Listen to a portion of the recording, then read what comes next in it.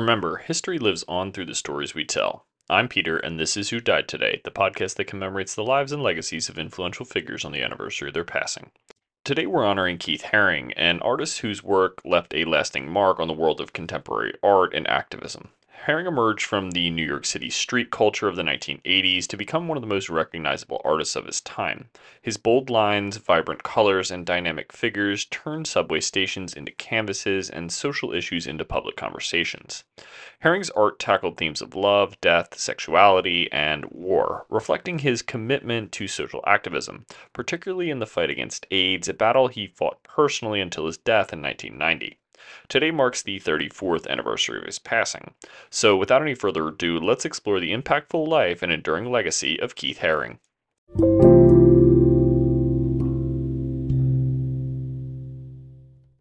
Part 1: The Formative Years, 1958 to 1979. Keith Haring's journey began in the small town of Kutztown, Pennsylvania, where he was born on May 4th, 1958. From a young age, Haring was immersed in the world of art, largely influenced by his father, Alan Haring, an amateur cartoonist. This early exposure to cartooning and drawing laid the foundation for Keith's distinctive style, marked by bold lines and vibrant imagery. Haring's childhood was characterized by a profound sense of curiosity and a deep affinity for drawing, traits that would become hallmarks of his later work. As Haring grew, so did his fascination with art. He was drawn to the visual language of cartoons and animation, finding inspiration in the works of Dr. Seuss and Walt Disney. However, it wasn't just the world of cartoons that captivated him. He also was influenced by the burgeoning street culture of the 1970s, including graffiti art. This eclectic mix of influences informed Haring's artistic vision, fostering a desire to create art that was both accessible and expressive. In the pursuit of passion, Haring enrolled in the Ivy School of Professional Art in Pittsburgh after high school. However, he quickly realized that the commercial art world was not where he belonged. Seeking a more vibrant and experimental art scene, Haring moved to New York City in 1978 to attend the School of Visual Arts, or SVA. It was here, amidst the creative ferment of the late 1970s and New York, that Haring found his tribe and his voice as an artist. New York City in the late 1970s was a hotbed of artistic experimentation and cultural dynamism. The city's diverse communities and the raw energy of its streets became a major source of inspiration for Haring. He immersed himself in the downtown art scene, frequenting clubs like the Mud Club and Club 57, spaces that were an intersection of art, music, and fashion. These venues provided Haring with platforms to showcase his work and connect with other artists, including Jean-Michel Basquiat and Kenny Scharf, who would become lifelong friends and collaborators. It was in the subway stations of New York that Haring found his first public canvas. Armed with white chalk, he began creating drawings on the black, unused advertising spaces along subway platforms. These spontaneous, ephemeral works were characterized by simple yet dynamic figures and symbols. Radiant babies, barking dogs, flying saucers that captured the imagination of passerby. The subway drawings quickly gained attention, turning this anonymous artist into a recognized figure in the city's art scene. Keith Haring's early years were a time of exploration, discovery, and the honing of a unique artistic voice. From his childhood in Pennsylvania to his formative years in New York, Haring's journey was marked by a relentless pursuit of artistic expression and a desire to connect with a wider audience.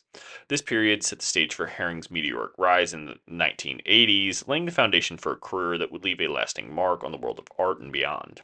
Through his early public works and projects, Haring began to articulate a vision of art as a tool for communication, community, and change, themes that would define his legacy as one of the most influential artists of his generation.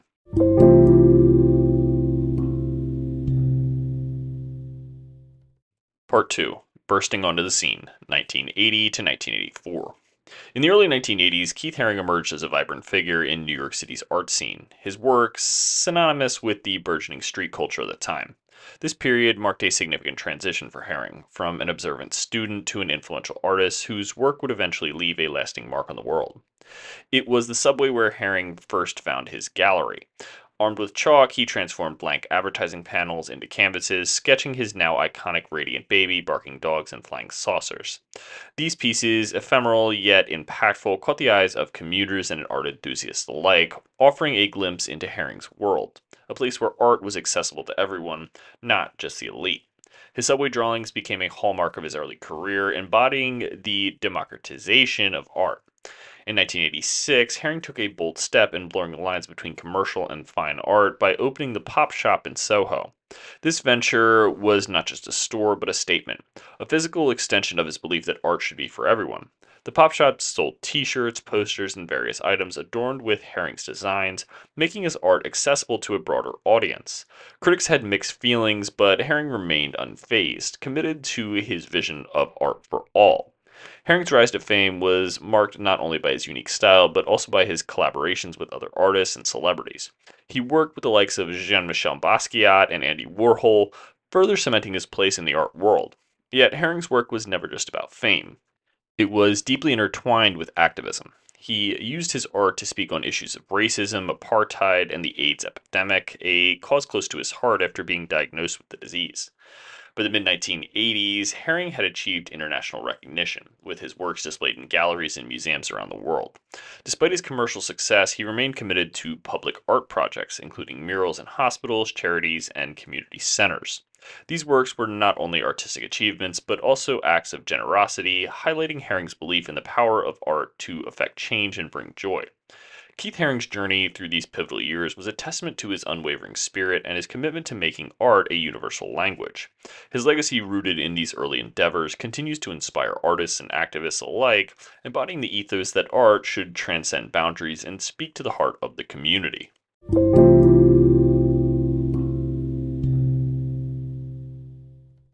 Part 3: A Global Icon of Art and Activism, 1985 to 1989.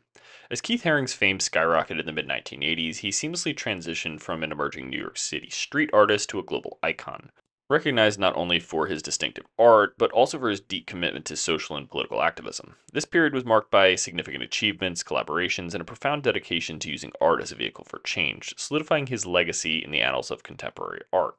Haring's philosophy that art is for everybody guided his endeavors during these years. He undertook numerous public art projects around the world, from the infamous Berlin Wall in 1986, where his mural symbolized a call for peace and unity, to the vibrant Crack is Whack mural in New York City, which became an emblem of the anti drug movement. These works, characterized by bold lines, vivid colors, and dynamic figures, were not just visually striking, they were imbued with messages of hope, unity, and resistance against social ills. The late 1980s were also a period of personal turmoil for Haring, as he was diagnosed with AIDS in 1988. Instead of succumbing to despair, Haring channeled his pain into purpose, intensifying his activism, particularly in the fight against AIDS. He established the Keith Haring Foundation in 1989 with a dual mission to provide funding for AIDS research and to support children's programs. Haring's art took on a more poignant tone, with words such as silence equals death becoming powerful symbols of the AIDS movement. His dedication to raising awareness and advocating for those affected by the disease was a testament to his character and his unwavering spirit. During these years, Haring's influence extended beyond the art world. He collaborated with musicians, designers, and performers, bridging the gap between high art and pop culture. His friendship and artistic partnership with pop icon Madonna, for example, exemplified this crossover as they united for causes such as AIDS awareness, embodying the zeitgeist of the era. Haring's work in the latter half of the 1980s marked the zenith of his career, a period where his artistic achievements and humanitarian efforts converged.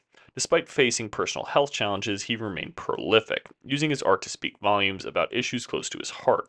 His untimely death in 1990 was a profound loss, yet in his short life, Keith Haring had achieved a timeless legacy through his art, activism, and the foundation he left behind. Haring's message of love, equality, and social justice continues to resonate, making him not just a remarkable artist, but a beacon of hope and change. Keith Haring's journey through these transformative years showcases a relentless pursuit of artistic innovation and social advocacy. His contributions during this period not only elevated him to the status of a global icon, but also underscored the powerful role of art in catalyzing social change. Haring's legacy, characterized by vibrant art and an unwavering activism, remains a source of inspiration, reminding us of the potential of art to illuminate, unite, and heal.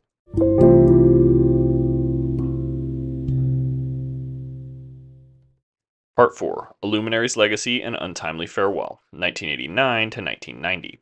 The final part of Keith Haring's remarkable journey is a poignant narrative of brilliance, bravery, and an untimely farewell. As the decade turned, Haring's battle with age reached its zenith, yet his spirit remained unbroken. His resolve to make a lasting impact through his art and activism stronger than ever. This period, though brief, was marked by a significant contribution that would cement his legacy as one of the most influential artists and advocates of his generation. In the face of his illness, Herring's productivity soared. He continued to create art that was both reflective and revolutionary, imbued with life affirming messages and a sense of urgency. Among his final works were large scale murals and public art projects, including a mural for the pediatric AIDS unit at the Hôpital Necker in Paris, which showcased his enduring commitment to children and his hope for the future. These pieces were not just artworks, but beacons of hope, illustrating Herring's belief in the power of art to inspire and affect change. Herring's activism intensified as he sought to use his remaining time to raise awareness about AIDS and to support those affected by it. He spoke openly about his diagnosis, breaking down the stigma associated with the disease and advocating for compassion, education, and medical research. Through the Keith Haring Foundation, he ensured that his commitment to AIDS awareness and children's programs would continue beyond his lifetime, laying the groundwork for ongoing philanthropy that aligned with his values. Keith Haring passed away on February 16, 1990, leaving behind a world that had been irrevocably changed by his presence. The news of his death was met with an outpouring of grief from the art community, fans, and activists alike. Tributes poured in, celebrating his life, his courage, and his lasting contributions to art and society. Museums and galleries around the world held retrospectives of his work, ensuring that his legacy would be remembered and revered. Today, Keith Haring's legacy is as vibrant and as vital as his art. His foundation continues to support age-related and children's charities, embodying Haring's vision of a more just and compassionate world. His art, from the subway drawings to monumental murals, remains a beloved treasure, celebrated for its energy, optimism, and universal messages of love and unity. Haring's impact extends beyond the canvas, inspiring new generations of artists and activists to envision and work towards a better world. Keith Haring's life was a testament to the power of art as a vehicle for change, a mirror reflecting society's triumphs and challenges, and a map pointing towards a future filled with hope. His journey, though cut short, was marked by an unwavering commitment to using his talents for the greater good. In his own words, the purpose of art is to inform and delight. Haring did just that, leaving behind a legacy that continues to inform, delight, and inspire. As we reflect on his life and his works, we are reminded of the enduring power of art to bridge divides, open hearts, and change minds. A fitting tribute to a luminary whose light, though extinguished too soon, shines on. And that brings us to the end of today's episode on Keith Haring, an artist whose work and activism continue to inspire and challenge us today. He's also who died today, February 16th. If you're moved by Haring's bold lines, vibrant colors, and social commentary, or if you want to learn more about his impact on art and culture, please follow our Instagram at who.died.today. Don't forget to rate us and review us wherever you listen to your podcasts, and try to subscribe. Join us next time on Who Died Today as we explore the lives of artists who have used their creativity to make a profound impact on the world. I'm your host, Peter, thanking you for joining us in celebrating the life and the legacy of Keith Haring, a true icon of contemporary art and a passionate advocate for social justice.